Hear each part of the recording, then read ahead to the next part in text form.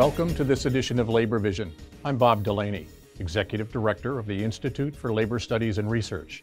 Labor Vision, a production of the Institute, focuses on topics of importance to working Rhode Islanders. We hope you enjoy this edition.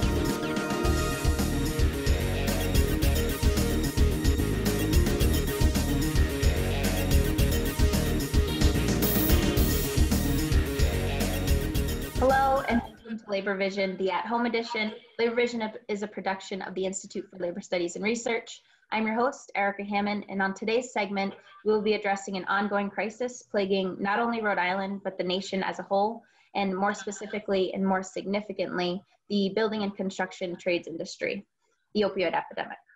And here to help me do so is President of the Rhode Island Building and Construction Trades Council and Business Manager and Secretary Treasurer of the Rhode Island Laborers District Council, Michael Sabatoni.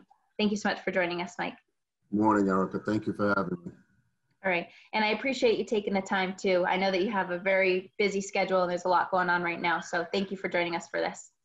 No, it's a very important subject matter, so I appreciate the opportunity to spend some time with you. Absolutely.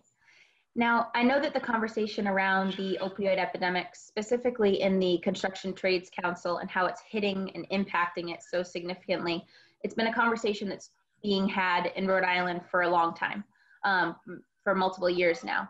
And I know that I've been to a few of those lunch and learn seminars that you guys have been doing for the last few years. Can you talk about how this conversation all began? Well, we were right at the onset of this crisis. We were at it right at the beginning, just due to the nature of the services that the men and women that we represent in the construction industry provide. Usually itself, unfortunately, from time to time, where people get bumps and bruises, and there are issues where we need to mitigate pain in our industry, and so our industry was, really adversely affected by this crisis right at the onslaught. So we recognized it right away, and that's why we've been addressing the issues with the lunch and learn seminars and a whole bunch of different approaches that we've taken that are a departure from the way that the industry might have dealt with a crisis like this or addiction like this in the past, and have had a sea change in our industry on how to deal with it out of necessity, because numbers show us that unfortunately last year, 1 in 4, think about this, 1 in 4 of the opioid deaths in Massachusetts and Rhode Island was a construction worker. Wow. That's pretty alarming. Yeah, absolutely. And I know that it goes hand in hand with addressing the problem, addressing the stigma, is education. So through these lunch and learn seminars, I know you've been educating not only labor management, project managers, business representatives, members, myself, who's not in the construction industry at all, just in labor. So you guys have opened this up to all of labor. Can you talk about the importance of these seminars and educating such a broad population of people?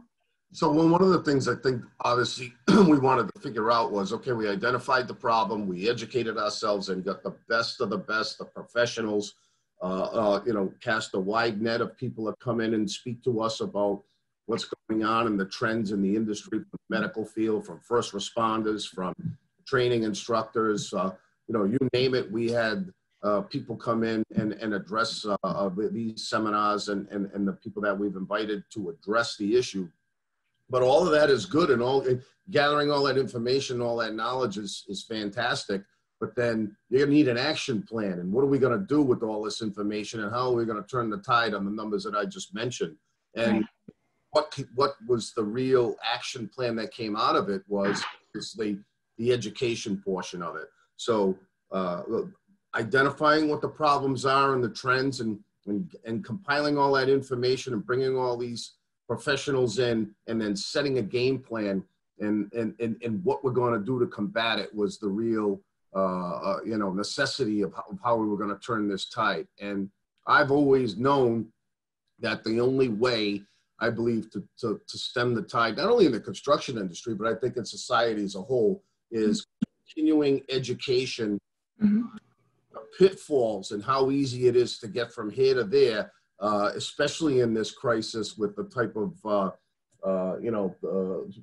drugs that you see that are out on the street right now, where you can stop with a little prescription for something for some ailment, and from here to purchasing something, unfortunately, at a bad batch on the street is not a long distance. It's a very, very short time from here to there. So education and really, and here's the other thing that we've noticed, and because of our uniqueness in the construction industry, has to do with safety and health and welfare and all the other things that we do.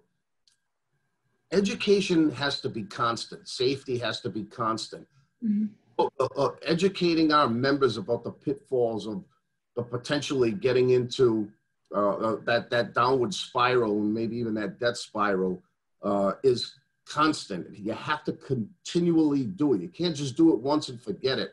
It has to be like anything else that we do in safety on our job sites, because the first day on a job site that you become complacent with safety or anything else is usually the day that something happens. So we've taken that same game plan and that approach with the opioid crisis. And I got to give a lot of credit to the contractors as well, because it's no more like years ago to sweep it under the rug, or if someone has an addiction, they might be blackballed in the industry or don't hire that person because they've got issues. We actually had to make it so that our members, their employees, feel comfortable removing the stigma that we know that this is an addiction, and we know that it's an illness, that they could come forward, and we've got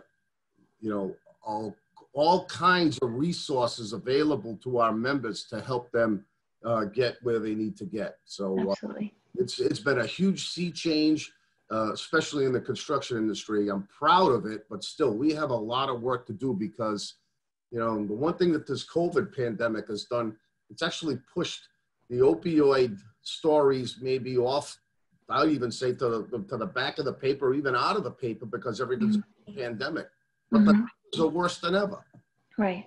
We're on, I know for a fact, right, that 2020, we're on trend to be the highest opioid related overdose death. I think May and June were the deadliest months we've ever had. And probably not a lot of people even realize that, because obviously, first and foremost, is the real crisis at hand is the pandemic with the immediate, but they're both crises. So absolutely, we're dealing with two epidemics at once right now. Right, and the other thing I think that's even lending itself, and I don't know this, and I'll be interested to see some of the statistics, is what effect is the pandemic having on the opioid crisis? Oh, yeah, home, they're depressed. Anxiety is up. Concern, there's just all kinds of pressure on families right now and people. So if you already have an addiction, I'm sure concern of this pandemic and how you're paying your rent and going to provide for your family, it's got to be worse. So maybe those numbers are up. Yeah. So now more than ever, I know that we're going to talk a little bit more about that, the COVID impact that it's had in a few minutes, but I know that one of the important, it's now more than ever, we need to be having these conversations and really implementing all of the work that you guys have been doing. So can you talk about some of the different topics of these Lunch and Learn seminars and what conversations have been happening in them? Oh, you name it, we've talked about it. We've talked about, we even had Narcan training. We've had first responders that come in with the safe procedures that the firehouses do, where you can walk into the firehouses and they help you not only just stabilize you, but then get you into treatment. Right. The safe stations, right? Is that what it is? Yeah, safe stations. Yeah. We've had peer-to-peer recovery specialists come in and talk about their programs and how they're doing the outreach, and as well as you can, rather than talk to me, if you don't want to talk to me as the manager, or even maybe there's someone of a clinical psychologist or someone of that nature, where you can actually talk to a member to member, someone that's walked in your shoes. We've had, we've had so many speakers, and what's really I found interesting was there's so many different areas of subject matter that you can speak about on this. We've had people that have come in through the drug courts because of the stigma of, I don't want to get caught, I want to get in trouble. All kinds of, I want to say, barriers that we have to eliminate. just come forward and feel comfortable if they have an addiction or if they have this illness to help. So that was one of the things that I think that came out of that seminar, was that every one of these presentations at the end of the day had, the same goal in mind, which was to get people where they need to be to help to turn this thing around. It wasn't, so, and that's been a sea change as well from, the attitudes, especially again, where, realizing that it's an illness and it's an addiction, and it's not, just someone's just got to have it in there, they're just out there because they got to have it. That's, so even that education process for people to understand that this truly is an illness, and it needs to be dealt with in that manner, and remove the stigma of someone having an addiction, so they can come forth and seek help, whether through their union hall or through their employer or through the state or through, any of the programs that we have available, is what we're really trying to get out there, not only to our members, but I think to the general public. Come forward, we will help you.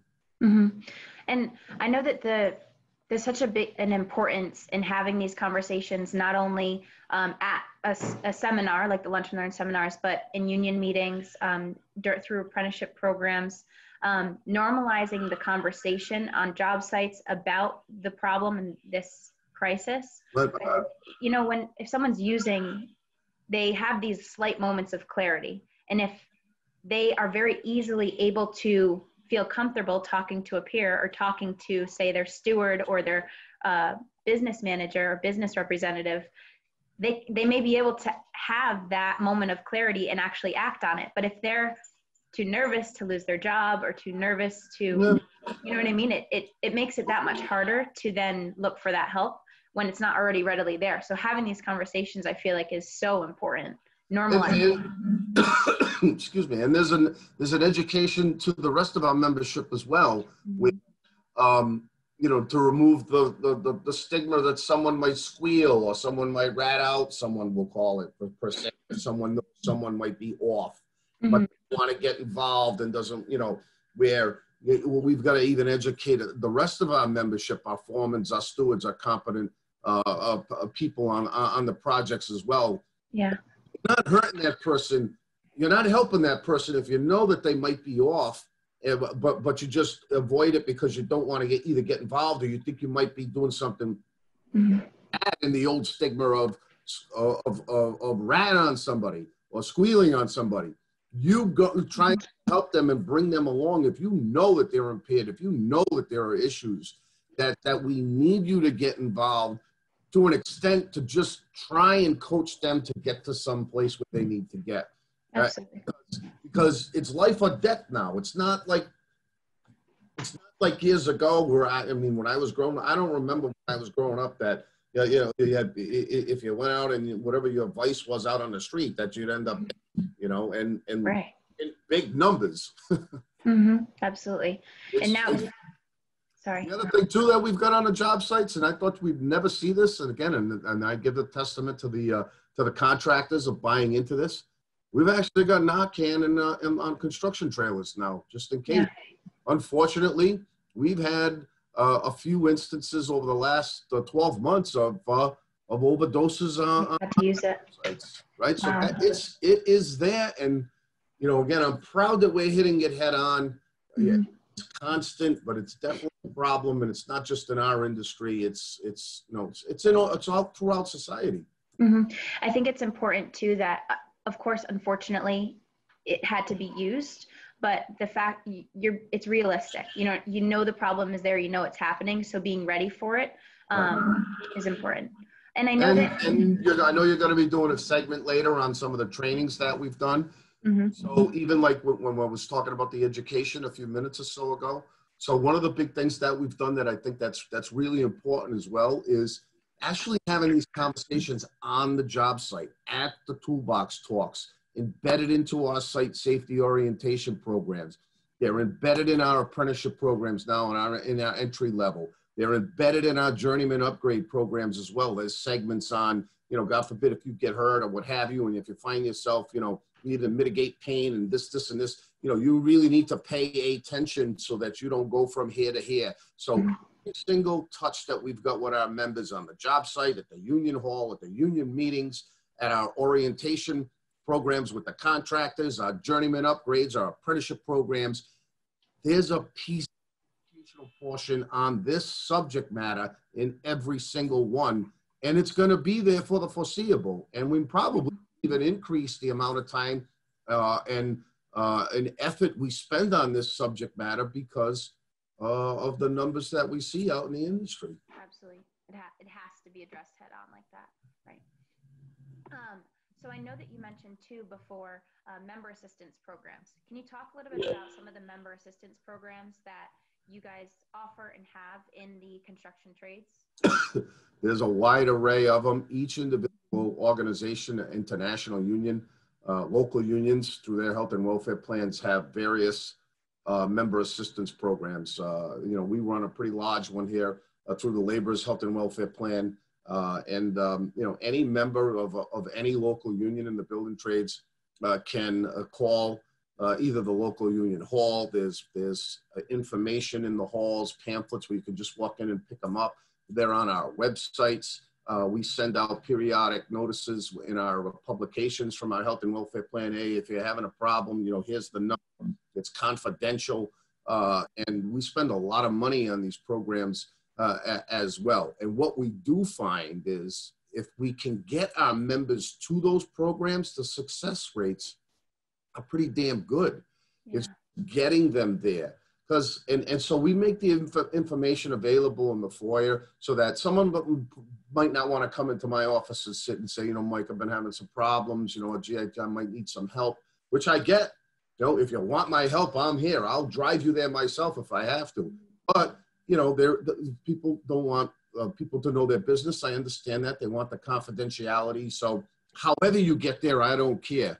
But every single local union in the building trades has their own member assistance program. And then we've got relationships as a building trade council as a whole with various groups where we can even still refer people into the programs because we're in the marketplace, unfortunately. So we've got relationships with Butler and Phoenix House and, you know, you name it. We've got all kinds of relationships and programs where if we need to get someone help right away, we can. So we do it individually, and then we pool all of our collective resources, whatever it takes to get, I don't care if it's one person a day. If we can steer one person a day into that, in that direction, then we accomplish something.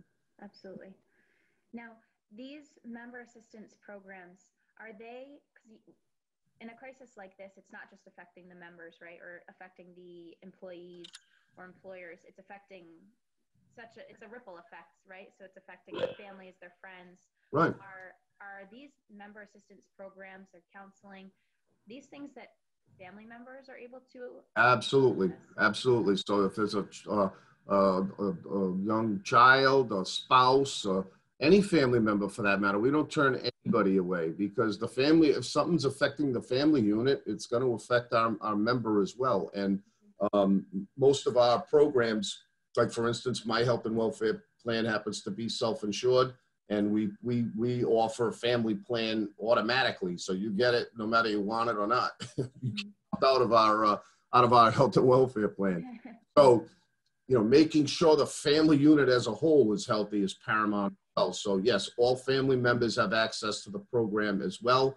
And whether you're eligible or not, even if, let's say you're not eligible in the health and welfare plan, if you fall off of eligibility for health and welfare, the MAP program you always still have access to.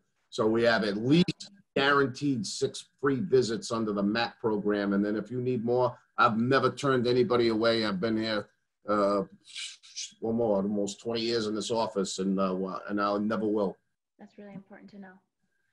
Now, what's next? So I know that you mentioned a little bit about the train the trainers, the train the trainer model that's happening. Can you talk a little bit about that and what that looks like moving forward, or will look like? So we did our first with the leadership of the building trades, the business managers and the field reps. Unfortunately, we had to do it via Zoom because of the pandemic. So we've been tweaking the program and the modules that we've made, the training modules. We did this in conjunction with the National Building Trades, who gave us, you know, a grant to develop it through Building Futures, and Andrew Cortez and his team. And I know you're going to have a segment on with them as well coming up. So what it'll be now is to implement what we've developed, like I had mentioned a few minutes or so ago, out into the field. Now, whether it be our office staffs here, who are our first line of defense, come in and out in the office, our training instructors, our apprenticeship coordinators, our foremans, our stewards, and then our general membership, and then just saturate our population in the construction industry and our membership with this information. And again, it'll be just like we do with all of our training and our OSHA and our safety stuff, where this will just be embedded in there going forward for the foreseeable. So as people travel around and move from job to job, or come in, or might hear me at a union meeting, or come back for an upgrade or a refresher, there'll be a segment in there as well.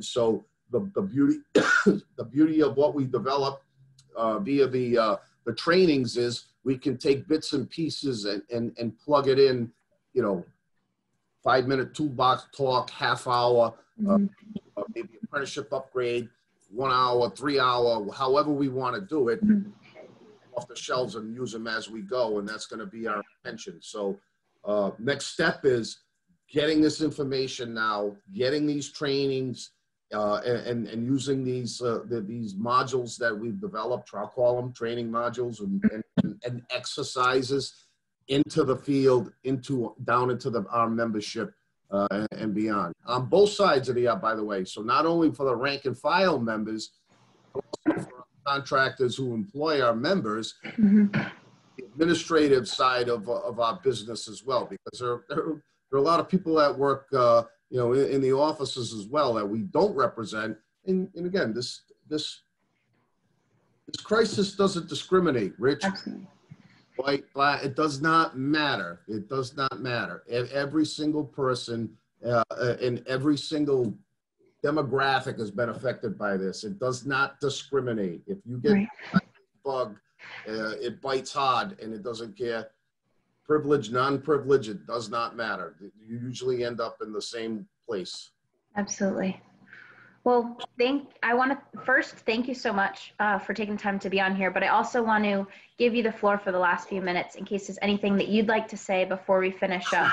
I know that we could go on for hours about this. This is a huge topic, but would you like to say anything before we conclude?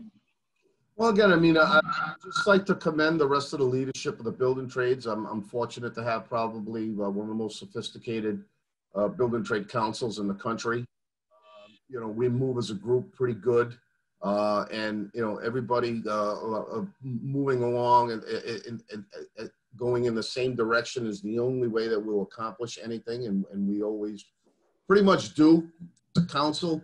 So having the buy-in of the leadership, having the buy-in of our contractor associations, having the buy-in and the help and the assistance of Raimondo administration, what she's done with our task force, and Tom Cordair, who's done a tremendous job leading that, resources and information.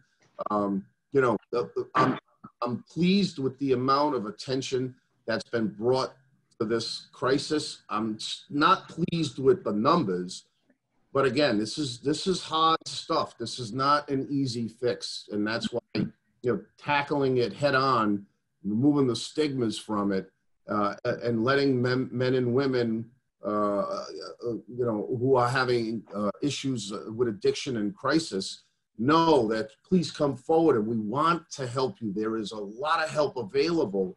I think is extremely important, but it isn't easy. It's a very difficult subject matter. So, you know, I've been at it a long time. I know there's still a lot of work to do. But like anything else that we've done in our, you know, 100+ year history, we're not going to stop. Right. It's too important.